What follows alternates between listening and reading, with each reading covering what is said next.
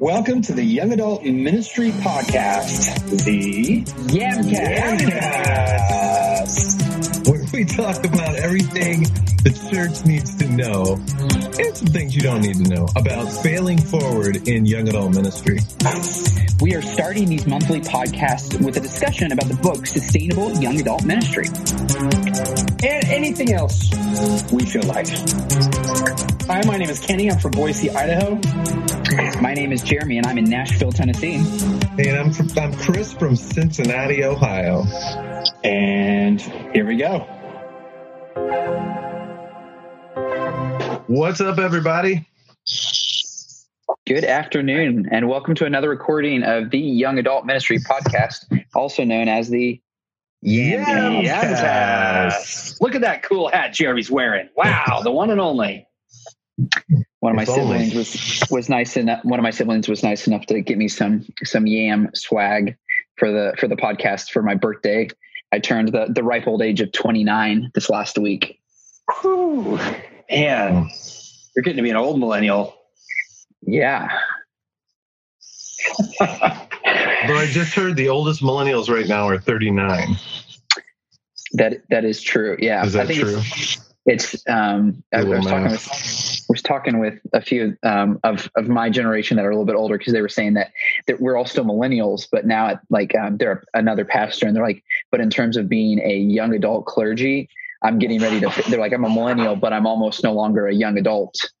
So the millennials are slowly phasing out of the young adult phase, whatever that is. They're going to become part of the establishment. Yeah. Chris, what are we talking about today? Some of us Gen Xers will have to coach them a little bit on how to transition into the aged population. Not a boomer. Hey. I love your title. Well, hey, we are talking about everything you need to know as the church about how to fail forward in young adult ministry. That's what we're talking about today. Yeah, well and we are continuing these podcast series talking about the book we've been working through together, which is Sustainable Young Adult Ministry, making it work, making it last. Not yet a sponsor of this podcast, but a really great book nonetheless. They could be. And today we are looking at the final two mistakes, which is about halfway through the book, that the authors talk about typical mistakes made in young adult ministry. And we're going to talk about anything else we feel like talking about along the way. Those rabbit trails, we're not afraid to run down them and circle back. No way. My name is Kenny, and I'm in Boise, Idaho. My name is Jeremy, and I'm a college pastor in Nashville, Tennessee. And I am Chris, and I am in Cincinnati, Ohio, doing campus ministry at the University of Cincinnati. And I'm a volunteer at my church, young adult director, pastor, volunteer person-ish. Yeah, I'm the type of volunteer, young adult volunteer that hosts a Cyber Connect for young adults at his church. And just like normal worship on Sunday mornings, you'll show up and maybe there'll be some young adults there and maybe there weren't. And today I had Cyber Connect. We've been trying that for a few weeks. We have one or two that get on, and we had no young adults that joined us this morning for Cyber Connect. And you know what? That's okay. They knew it was available. They knew it was there. I communicated with them. I think that's the important stuff. It would have been great to see some of them, but it's all right. They might have some Zoom fatigue. It's fair enough these days. I feel like probably most of us have Zoom fatigue at this point. But not with you guys. Like, I enjoy this with you guys. I look forward to it. Yeah, I have a Zoom Connect with some young adults at 7 p.m. this evening, so we'll see if it's just me. Is that a reality? Like, could that be a possibility, Chris? Or are there people for sure going to be there and you're just trying to make me feel I would be shocked if nobody pops in there. There's potentially about 15. And it's a young adult class that I started helping with at church. Yeah. Well, let's talk a little bit about where we're at in our corona conditions. I mean, we're in 3 different parts of the country, of the U.S. My state here in Idaho is going into what they call phase 1 of a phase 4 plan. And it's interesting. People can't gather in groups of like 10 or more, I think, still right now in this first one, supposedly. But places of worship, as long as they follow the guidelines, can open back up. So we have churches in our area that are meeting again today, beginning to meet again today, and others like my church, we're going to stay online for a few months. And I'm really excited about our leadership's vision that they have, and they're kind of rolling this up into the bigger vision we have, and like how to leverage this to come out with having both online, home church, and then larger group meeting spaces. So it's an interesting phase we're in Idaho here. How are you guys doing in your states? What are the corona conditions? You want to go first, Chris? Oh, it's all you. Tell us about Tennessee.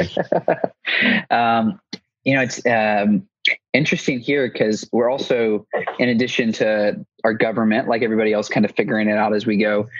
It's really warm here. Like it's mid 80s the last couple of days. So as the state as a whole is opening back up to kind of, I know it changes differently based off of state and region, but the state as a whole is somewhere around like a phase 1 kind of reopening stuff.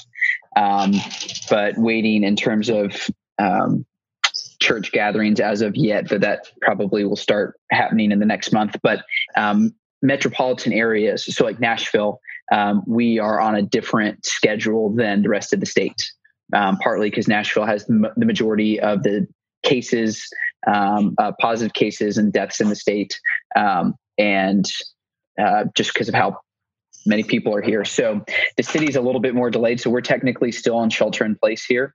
Or what's the nice word they use? Safer at home.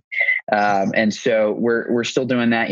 Our church, we had announced last week that we are going to continue in services online throughout the month of May, with the hope and the option that if stuff begins to open back up and it's safer and we can do stuff in slightly larger groups, more than 10, that we will try to do some kind of like based off of different parts of the city gatherings, maybe focusing mainly on outdoors so that people can see each other, but that we continue to do our services. Since we're a slightly bigger church, it's going to be more of a decision-making process for us to figure out, when do we bring several hundred people back together into a building, and how do we go about that process over the next several months. So it'll be interesting because there's tons of people that, with most of the state being open now, to some degree, that my family and I were driving around yesterday, and like every single pickup truck, I think in the entire state, was out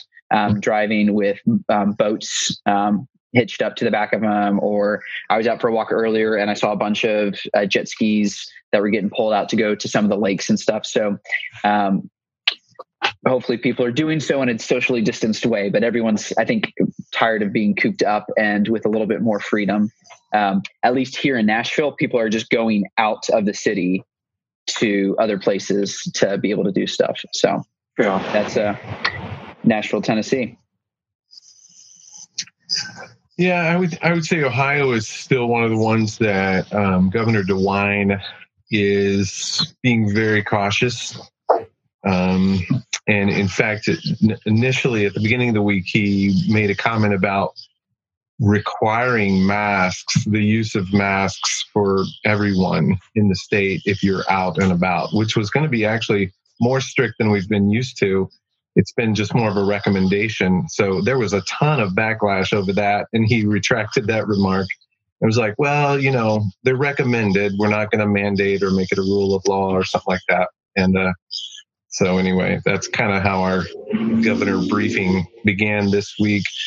But things are still pretty shut. He's extended the stay-at-home order through pretty much the month of May. So I think if the cases continue to decline, number of cases, confirmed cases, and deaths decline in Ohio, there might, midway through the month, dine-in restaurants and bars and gyms and theaters and all that might reopen mid-May, but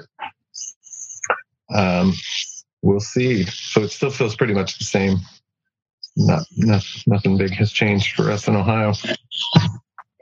I've seen in some of the states where there's this, move beyond the recommendation to wear a mask. Like, please wear a mask if you go. Some stores are saying, if you come into our store, wear a mask. For instance, Costco here on Monday, they're requiring if you come into the store that you're going to wear a mask. I'm really interested to see how people respond to that. I have asthma. I was a late adopter to wearing masks out in public because earlier on they were saying only people that like have contracted COVID need to wear a mask because then the droplets don't get on other people. But then they moved to everybody wear a mask. Let's just make sure we're all safe. You might not even have symptoms, but you could be spreading it. And so I've personally felt like wearing a mask out in public was one, taking some measure, even if it's placebo for myself. Like I'm doing something to help protect myself, but I also may be helping to prevent the spread in some way to someone else if I have it and I don't have it. The big backlash on requiring to wear a mask if you come into someone's place of business and some of the responses I've seen out there, I don't understand that. Wearing a mask to me just seems like something really small that I can do to try to help out in some way. And it doesn't hurt me. I'm not hurting myself. I don't feel like it's impeding on my rights. And that seems to be the thing that kind of comes out of this. What do you guys think about that? Rabbit trail. I would say from the real science that I've looked into and I've heard people talk about with masks, I don't think masks are as effective as people think or hope. So I personally don't feel the need to wear a mask, and I'm not offended if someone else doesn't wear a mask. However, culturally, I feel like we've created this environment in which I did wear a mask as I went to the grocery store this past week, because I think it's more of just a gesture of I care enough about people around me that I'm going to wear a mask. Now, in the coffee shop at our nonprofit coffee house ministry thing at UC, we're actually going to be the employees will be required to wear masks beginning Monday. And so the manager director guy, he is not super happy about that because he just thinks coming into a coffee shop and the barista is wearing a mask, it just is kind of anti-hospitality. And so it just kind of has this off-putting, vibe or whatever. Although I think for the few people that come in wearing a mask, that's not the effect. But for people who aren't wearing a mask and you come in and your barista has a mask on, I just think it kind of just makes you think like, oh, wait, are you sick? Are you afraid you're going to breathe on my coffee? Maybe I'll just leave. Okay, bye-bye. So he's just nervous about the anti-hospitality effect of mask wearing. Yeah, I think that's kind of the catch-22 with it is like, even though it's becoming obviously more prevalent on a very quick basis, that there's still, at least in my mind, like wearing a mask communicates previously wearing a mask communicated something. Either meant like you were probably sick or you were really, really at risk. And so now we're at a place where, depending on the mask and who you hear from, like the amount that it helps you. And at the same time, the psychological effect, like, so I've got one, I've got a couple that, that's nice. I wear that are nice and plaid that some friends made for us. And part of it is, while it's limited in what I do, there are a few things where, during the course of my week, as a pastor, that there's a few instances where I'll be around people who are more high risk than me. I have really bad asthma. So, I also like, if this is something simple that I can do, to try to help myself a little bit, I'll do it. And then also try to help others. My hand therapist, for my hand, they are asking, they're not requiring people to wear them.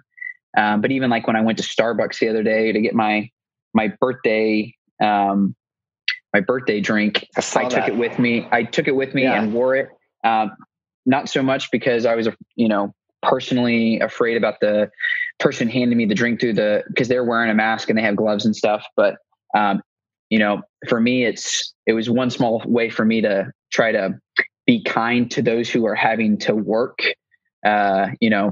in a Starbucks working, and they're having to interact with a bunch of people, if I can put them at ease a little bit by wearing one. No, I'm not in a, working like Chris was talking about, like I'm not currently in a place where people are coming in and I'm serving them, or they're like clientele, and what that communicates. Though I know it's something we've been talking about in our church as a pastoral leadership, like when we begin to open back up for services or gatherings in our building, like what do we wear and when? Like, you get up and you're going to preach. Do you wear a mask up until you get up on the stage? That all the pieces to that, though. Yeah. So the humorous thing of that, though, that I'll say real quick, and Kenny, you'd mentioned that you'd seen it online. I posted about it. So I went with my son because I was wearing my mask. He insisted on wearing his mask. Oh yeah. And so he had a cape and this Spider-Man mask on in the back seat, while I was the bad guy, because I was wearing this. So you were covering your, you look like somebody from Mortal Kombat, Yeah. So he insisted that I wear it the entire time that we drove, so that he could be attacking me as Spider-Man the whole time. So got a good laugh out of that. I think if people could see just on a normal Sunday morning the spittle plume that comes out from a pastor from the pulpit, and like it's how far it reaches, I think there would even be less people sitting closer to the front. That's true. There's some people that, like at a concert or in a speaking situation, they want to be close enough to get sweat on them. I am not one of those people, and I gravitate towards the back pew for many different reasons anyway. But it's interesting in our churches how there's usually, there's always the people, I'm going to sit up front, and then there's all this space around them. Maybe that turns out to be an okay thing. I don't know. With the mask thing, though, I personally, I at this point, I wear it because I'm trying to be helpful. And when I see other people wearing it, I'm thinking those same things about them. I'm trying to understand the science behind all that. And I figure if there's less droplets coming out of my mouth, they're potentially getting in my mouth. And then I'm using hand sanitizer more when I'm out. Yeah. Like I'm thinking about that stuff. No, I feel self-conscious putting the lid on for a customer now. So I'll sometimes just too, and this is probably just hand the lid, just set the lid by the drink on the counter. That Chris, way they don't know that I'm not touching anywhere near Starbucks the is mouth. taking all the precautions that they are on the lid. when we come up, because Deborah and I go on a coffee date surprise on Sunday. that, so this afternoon we'll go by Starbucks and we'll pick up our coffee. Be concerned about Can't go in yet, but we're looking forward to that. It's one of the places that we want to go back to, is just have that space together on Sunday afternoons as a couple.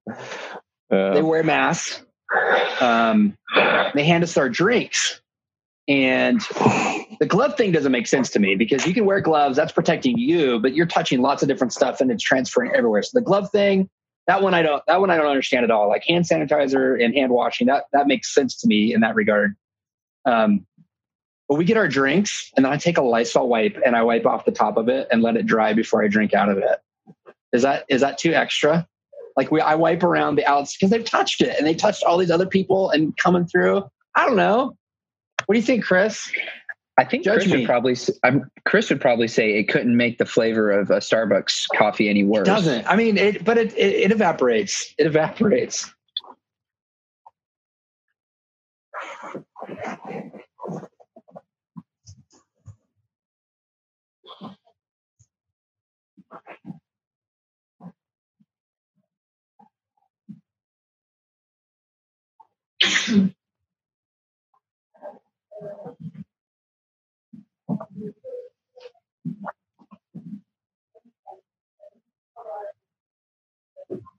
That was kind, Chris. I think you're thinking other things you're not sharing, but I think that's kind.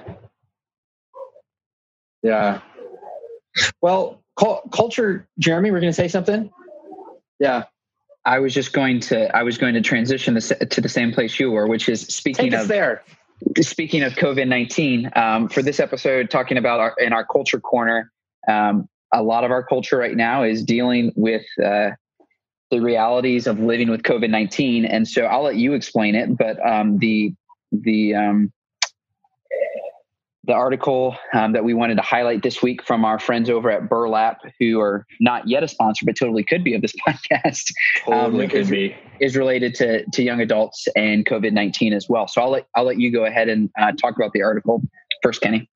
Well, yeah, this article really caught my attention because it's focused on Gen Z and millennials having a very positive impact of not spreading the virus because they're already used to communicating congruent, I would say, with what I'm encountering with young adults. So as they polled young adults, I'm living with a few young adults. They found among Gen Z and millennials this high sense of responsibility to not be a part of the spread and to take right now, which is precautions that they felt like were necessary to.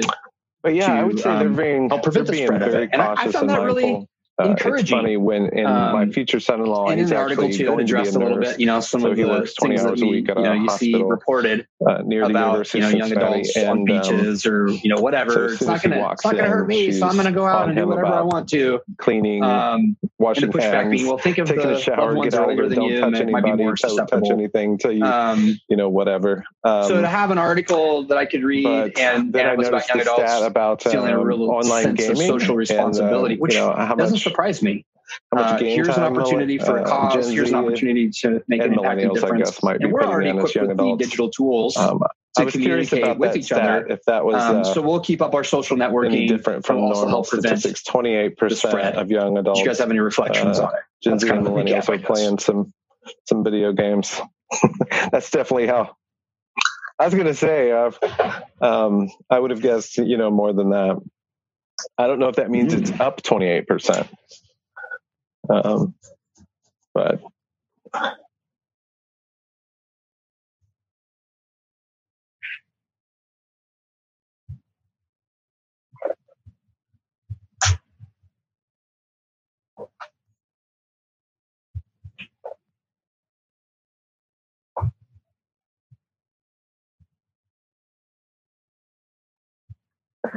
and watching movies and watch parties, I think, is definitely a big thing now. I feel like a lot of young adults are catching up on all the movies that people have recommended and they've never seen, or maybe movies their parents have said, oh, this is a great movie, you got to see it.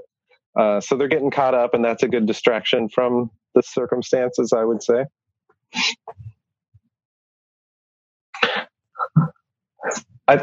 Yeah, some are doing watch parties like that. Now, us personally as a family, we're watching some of these together. Yeah. Like we just watched Top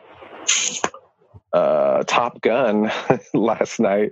My kids had never seen Top Gun, so we got a good rendition of Kenny Loggins. That seemed low to me. What's the song? There were a couple of good songs that made a debut on that soundtrack. Highway to the Danger Zone, and then take my breath away. Yeah, I mean, some of the conversations I've had in the last couple of weeks, young adults playing games. What do you think, Jeremy? Online with each other? They're not able to get together to go do other stuff. So what they can do is game. They can do that live, and they can talk with each other while they do that. And so, I've been hearing a lot of chatter about that among the young adults. Is what that first inspired me to want to join the military, which I never did, and also to own a motorcycle. So,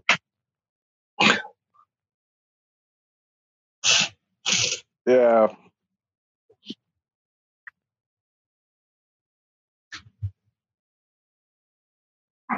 But they're watching them together from multiple different locations. Is that what you're alluding to?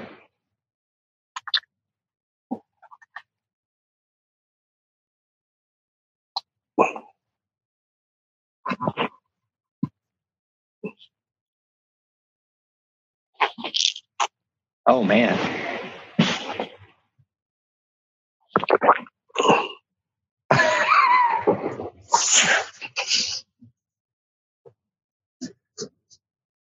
Highway to the Danger Zone? Oh, man. Just a walk in the park, Kazansky. I've never seen that movie, one. Watch party right now. Get off Facebook Live. Actually, just stream the movie right now while we're streaming. It'll only take a couple of hours.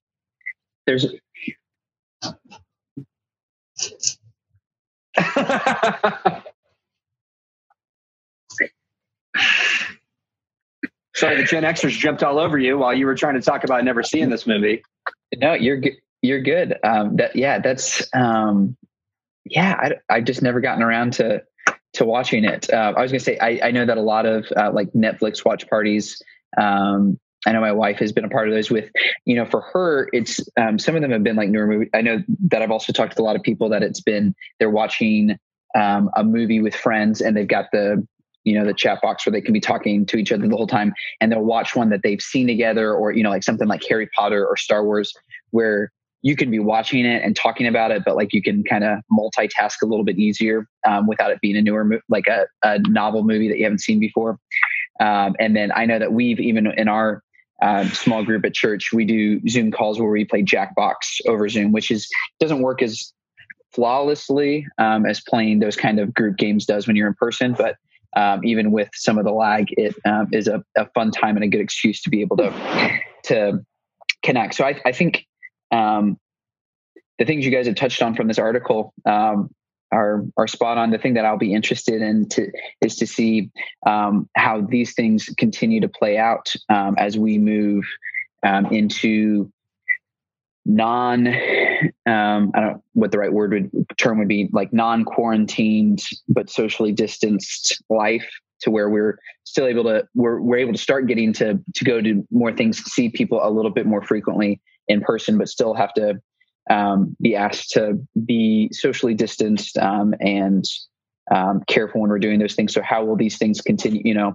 Will it become a hybrid of like continuing online things, which I think will be the case, along with and having that supplement in-person things? Because I think as meaningful as it's been to see a lot of people that I love and care about over different technological platforms, the things that have been most meaningful have been those who I wouldn't see, like, who don't live here in Nashville. Like, as good as it's been to see people in Nashville over Zoom, people from my church and stuff, I'm ready to see them in person. Where one of my favorite Zoom calls I've had was with some people that we served with as missionaries in West Africa, and one's in Arkansas and one's in South Africa.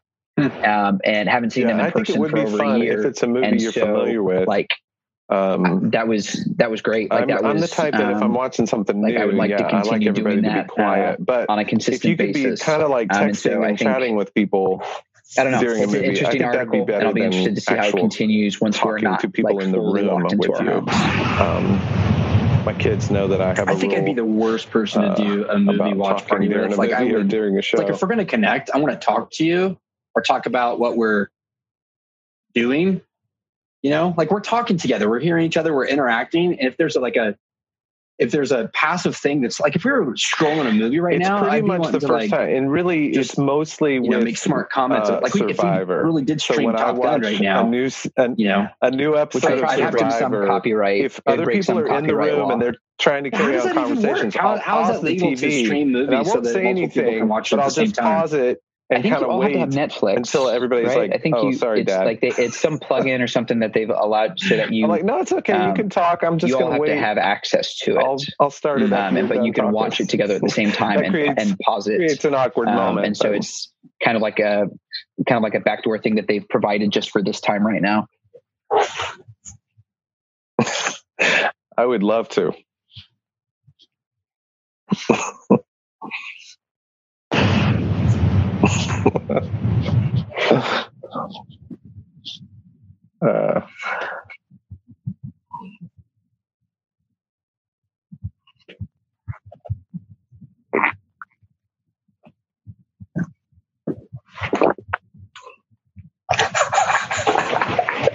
And okay, I'll follow the rule, Chris.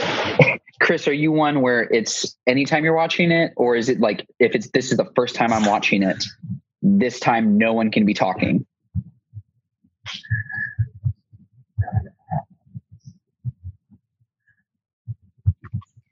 Oh yeah.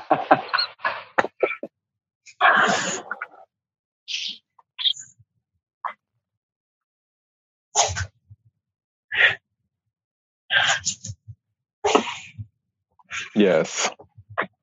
Yeah. But not with my wife. Not with my wife. She won't watch it. She hates all the kind of drama that goes avid on. Survivor fans. The funny thing is, I can imagine both of the two of you going on to Survivor and doing very, very well. But I'm so into the actual Survivor. I would do terrible the at mechanics it. of one, because I would going be hungry and doing these challenges and obstacle courses. But I would love to watch the two of you on there. So storms and everything. Here's the problem with that. We were Deborah and I, my wife, were Survivor fans for years. Like, we watched season 1. Not really sure how Survivor took off after that. Chris, did you watch season 1? Okay. And then we were intrigued. Australia, that season, that was my favorite. That's ever before we were looking at going to Australia or even knew anything about, that. I just love the Australia season. And then we watched on for a few years. And then, is it Rupert? Rupert's from Indianapolis, isn't he? He's a guy that was on The Pirate. Yeah. He was on that, like, Pirates. We lost somewhere along the years with Survivor. It just like got to be the same thing for us. And so we kind of lost it. Chris, if you've been a fan all these years, that's awesome. So here's what I gleaned from Survivor. Okay.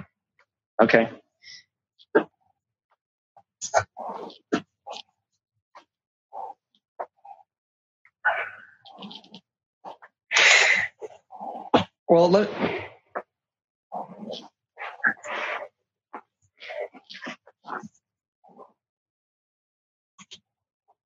yeah. It usually is kind of I think that's the part of it that really intrigued me. It was it was the relational politics of it and how people can work the system. But the thing that always disappointed me, and this is probably why behaves in a way that I wouldn't trust myself going on to Survivor, Jeremy. But I've thought about doing an audition tape over the years. Not anytime recently. So it's always I always felt like it got down to the last 3. Don't start praying. And one of them was a Christian. And what they chose to do in the final 3 that compromised how they would normally live their lives in an ethical or moral or like Christ-centered way. In the game, they gave themselves a pass because it's just a game. And then they used that while they were making everybody pray before all the meals up until this point in the game. But then they get to that final thing and they make a compromise where they're like, forget you. I don't really care about you. It's just a game. And when I get done here, I'll go back to being a Christian like I normally am. That always really disappointed me. I would always hope that a Christian wouldn't get to the top 3 because I was always going to feel like they were representing me and then they made a bad choice. But then it got me reflecting on like, what would I do? And would I make that bad choice?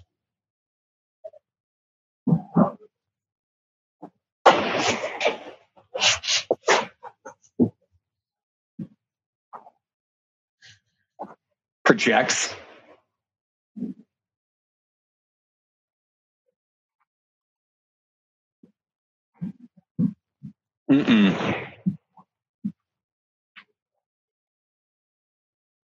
Yeah. Just keep it in closet, with the prayer stuff. But here's one positive thing I feel like I gleaned from Survivor that applies to Culture Corner and Corona. And before we transition to the book, I made the recommendation to our youth pastor because I'm volunteer on our youth staff as well at our church. I like it, man. After the last few weeks of Zoom, you get enough people on the and then they would the edge put of us off in breakout rooms. there, I think this applies to young adults, maybe in a classroom setting with a professor and other fellow students in class in Zoom, maybe. But so there's always been these 1 or 2 there's definitely 7th grade boys. Usually it's junior high group that I'm paired with. In the world of Jeff Probst, and they're doing all this stuff, and they're playing games, and they're totally off topic. And it's different than in person because you're there and you have proximity, and there's unless Jeremy had a comment about Survivor, like, hey, we're doing this all together right now. Just stay with us. On Zoom, it's a totally different beast. So I recommended. Here's a Survivor connection. Can we create a Zoom Exile Island where there will be a youth staff person in this breakout room? Or if you wait until young adults are perfectly ready before you give them can exile somebody from my Zoom call to that other room. Yeah. And if they get out of hand or if they're just totally off topic and I can just press a button and they will go there. Can we do that? He's thinking about it.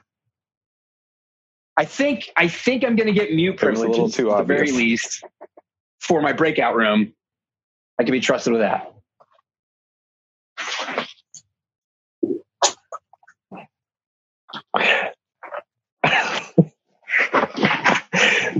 In fact, who would that be? That's right. You can earn your right back into your small group breakout. That's right. Exile Zoom. That's right. Oh, our gigantic 30% off discount is now officially over. So sad. But Numa.coffee. Transition to chapter 6 and 7. PNEUMA.coffee. Use the discount code YAMCAST and you'll get free shipping on any order. That was a much better segue than what I was trying to think of right now. Man. So that was perfect. Because I know one of the things that will not allow your young adult ministry to survive is if you give up too soon. The discount code YAMCAST. Free shipping.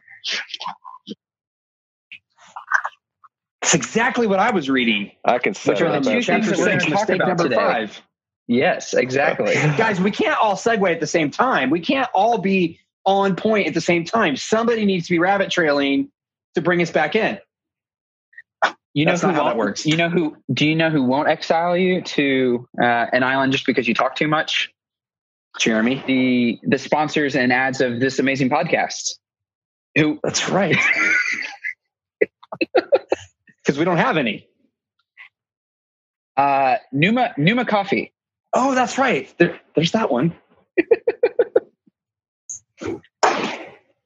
Yeah.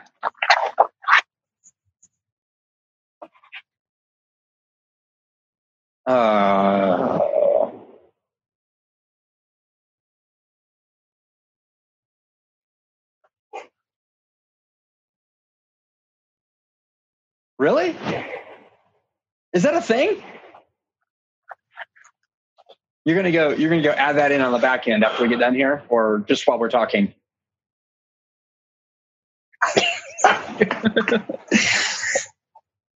I hope I have one Facebook friend that is gonna fact check this right now. You better. So that's awesome. As we've been continuing our conversation about sustainable young adult ministry, thank you, Jeremy. It is a great book by Mark DeVries and Scott Pontier. And we've been talking through the first half of the book over these last few episodes about the different mistakes that can be made in trying to create and nurture a sustainable young adult ministry. And so this week we're wrapping up the last 2 mistakes that are detailed in the first half of the book, which are mistakes number 5 and number 6.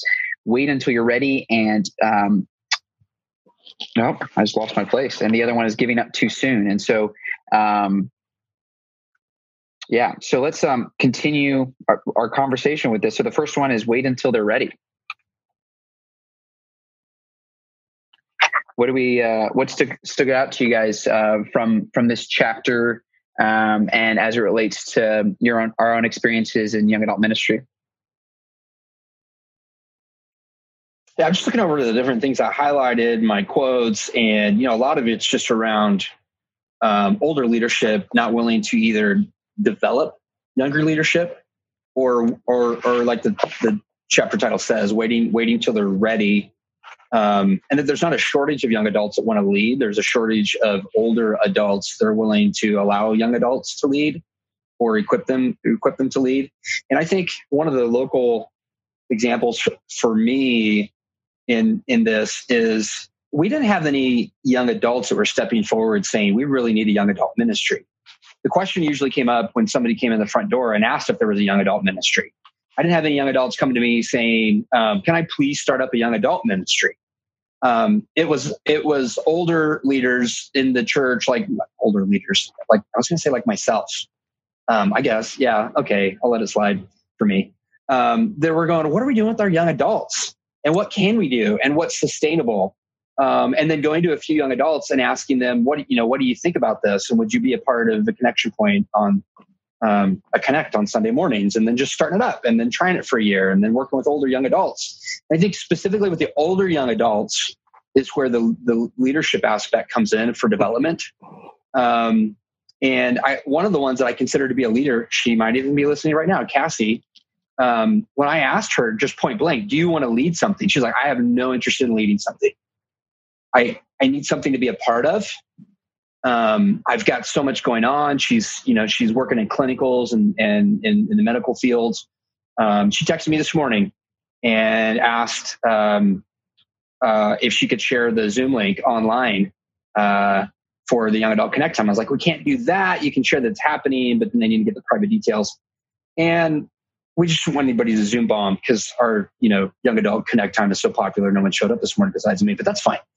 But Cassie had just ended her shift and she worked all night and she was going to bed and she's going to watch our church service later. She told me that she loves doing that and the connectivity of that.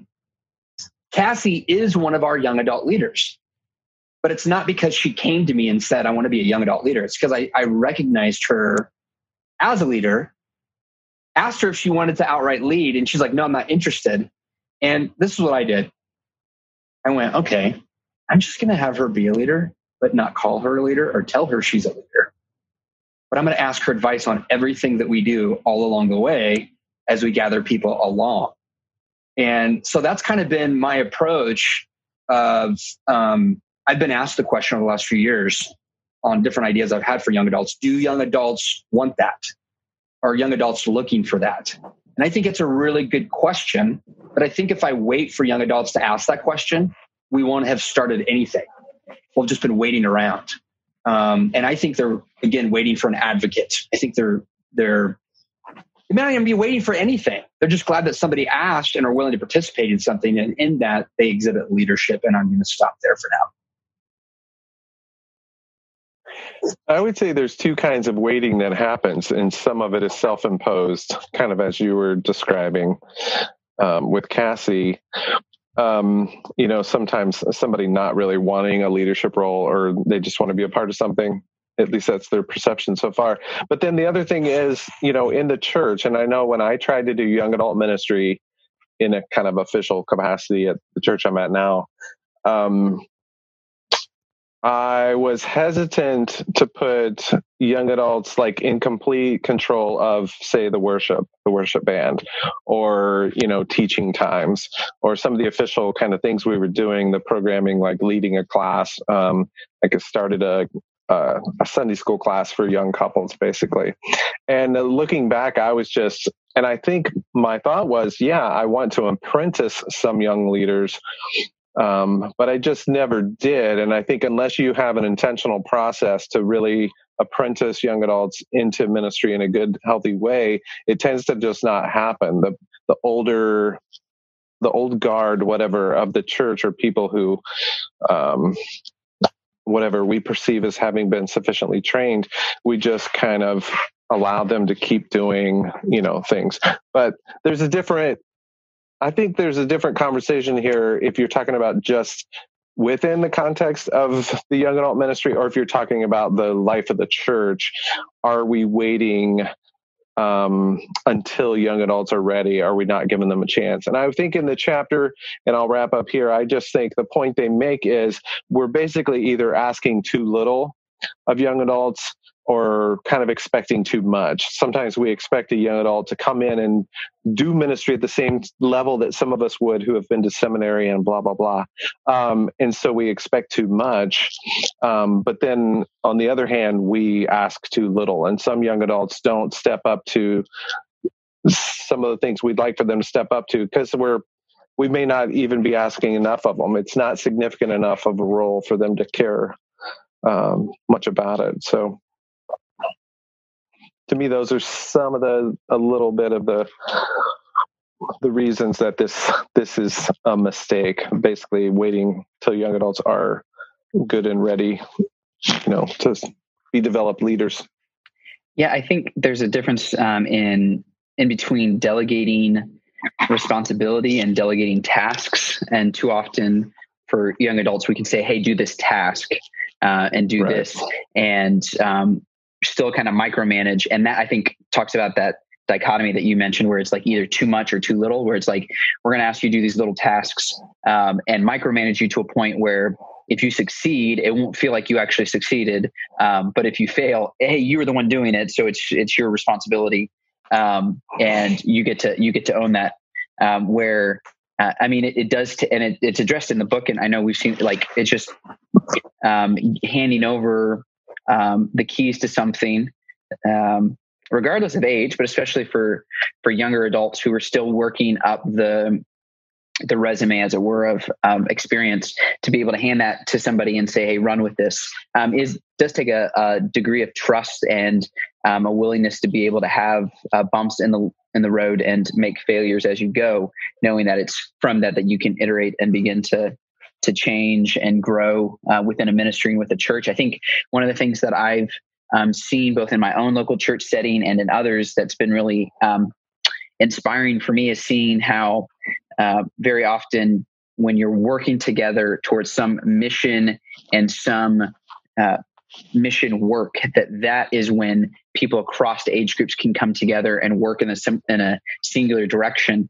And we have the unique opportunity right now where most of what we're doing is the quote unquote work of mission, because most of our gathering stuff isn't happening. And so I know for our church, some of the compassionate ministry work that we're doing is being facilitated and participated in by people across generations, because it's important work and it's stuff that everyone can get bought into. And so one of the things that I hope we can continue as we continue to move past lockdown and moving towards life, whatever the new normal is that we can continue to find ways to engage in mission across generations. Well, do we have more we want to talk about in this chapter, or are you ready to move to the next one? I was just looking at an article. I can't remember how I got to this article, but it was 5 surprising characteristics of churches that are actually reaching the next generation. And one of the points they make in there is kind of about, like, one point is passion over polish. And I think these really connect with young adults, that they want to see passion over just fancy, high-tech, great lights, blah, blah, blah kind of stuff. But the other one I was thinking right there is the mission over money. So valuing mission over money, or, in some churches, there's just always talk about budgets or giving, or, oh, we've got to have this, we've got to have that. And so the idea of money following mission, that just resonated for some reason with what Jeremy was just saying. Young adults are a long-term investment. We talked about that last episode some, but that's the way that I see it. I think that's the selling point to people, where they fall in the continuum more towards the money side of the money mission continuum. We need both, and they merge someplace in the middle. This is a long-term investment we're making. So how can we best invest into that? Yeah. And to me, one of the overarching takeaways, I guess, from this chapter would be that if we're keeping in mind that we're not trying to just create a young adult program, but we're trying to create an environment in which young adults are developed and valued and engaged, that the key mistake here is just waiting, not giving up some space within leadership environments in our churches for young adults, because we don't think they're ready for it.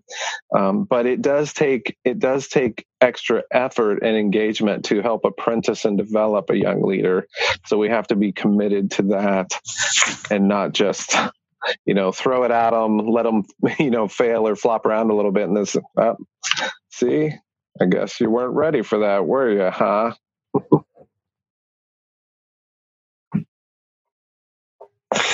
Yeah. So, okay, here's a couple quotes that I'd highlighted. We have the opportunity to cultivate reliability and leadership among young adults. Instead, most churches bounce erratically between expecting perfection and expecting nothing at all. Well, that's where I got it. And that's basically what you just said. And and I think that's where I see. Oh, well, that's good. You just put it in your own words, which is better than me just reading it out of the book But that's what I've seen in the spaces in between where we've had really reliable young adult leadership that was really focused on a program, but it didn't have the leadership development aspect. And then there just wasn't anything for years at our church for young adults that was organized in some way. I think that shift now is more towards how did we develop these young leaders. And as I've been hearing you guys talk, I've been also wondering too, I think I come at this more from I'm not mentoring someone who's becoming a pastor into a role.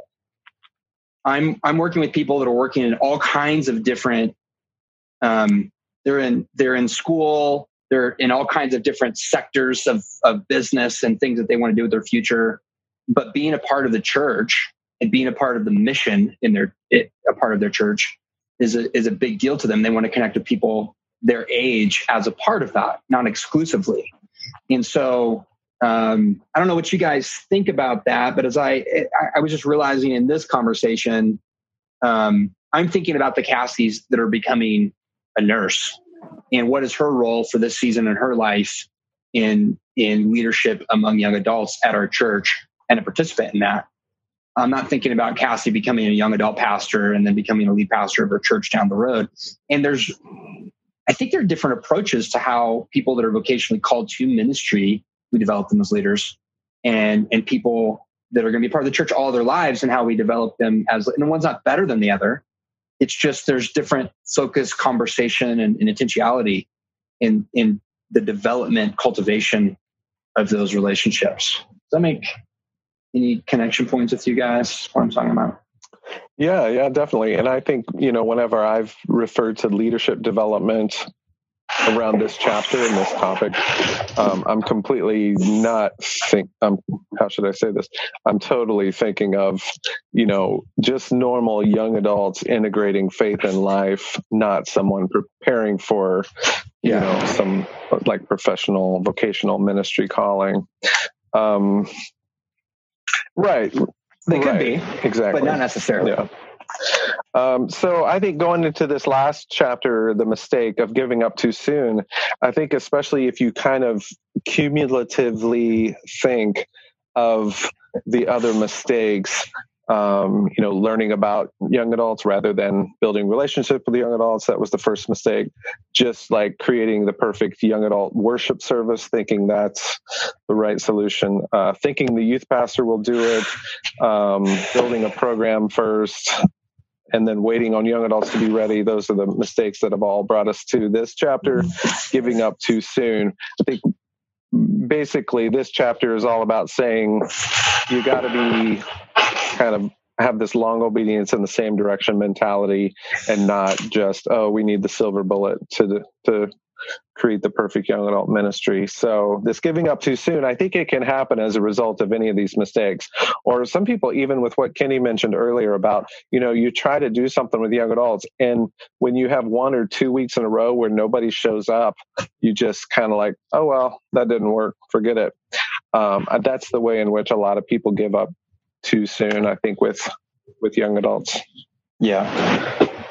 But what else did you guys glean from this mistake, this chapter? Yeah, I think talking about how investing in young adult ministry is something you need to see as a long-term investment.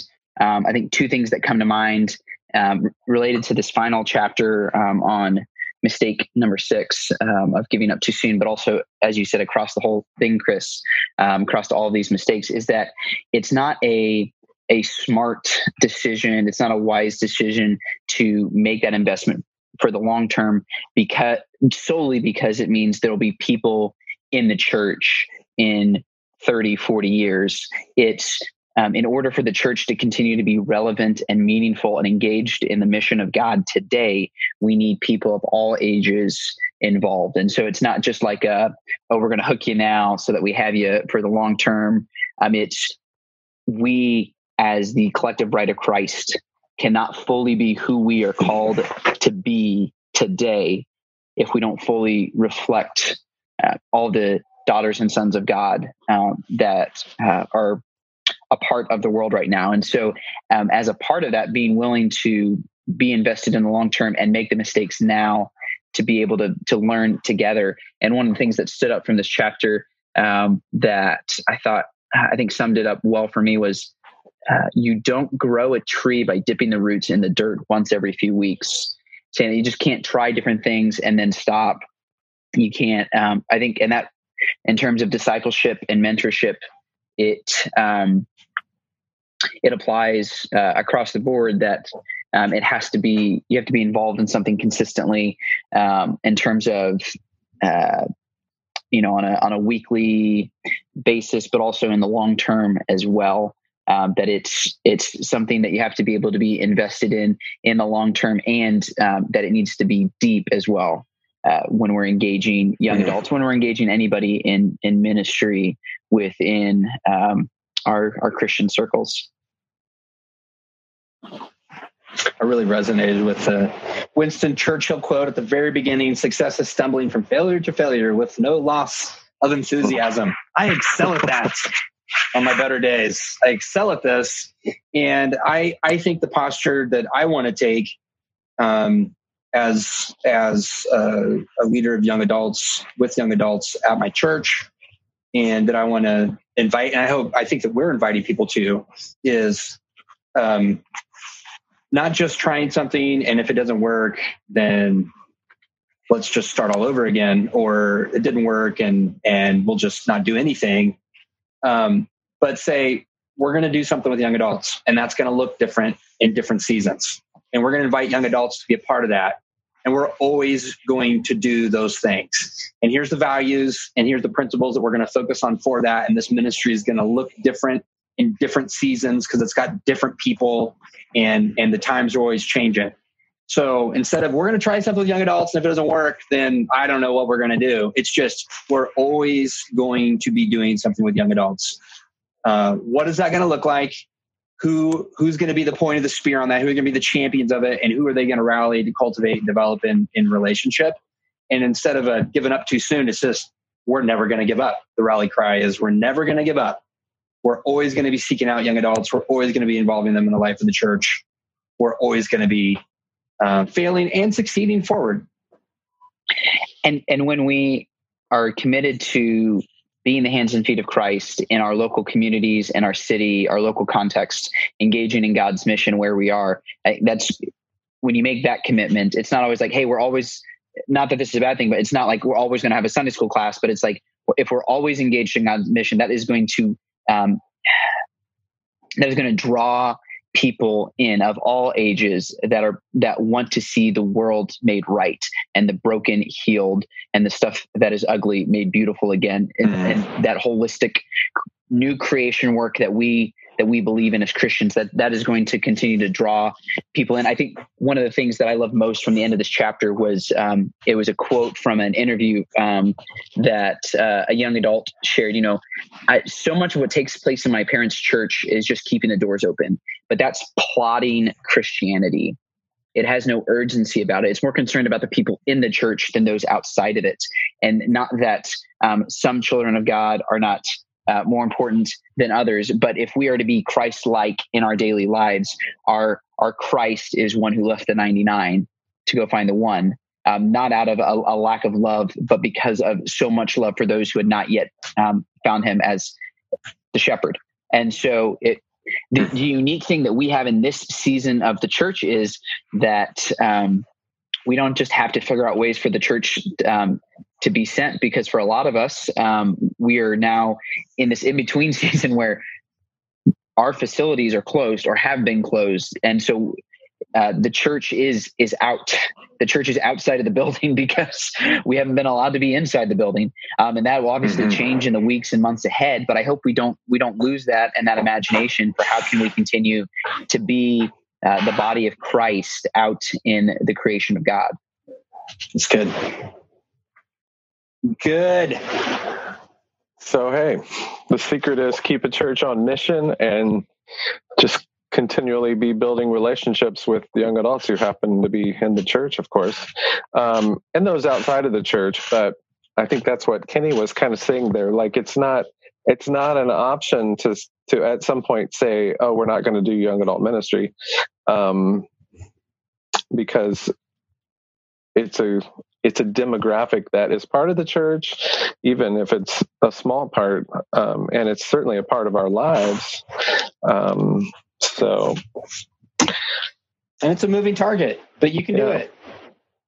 We can do it. Yeah. Any other parting thoughts before we close it out?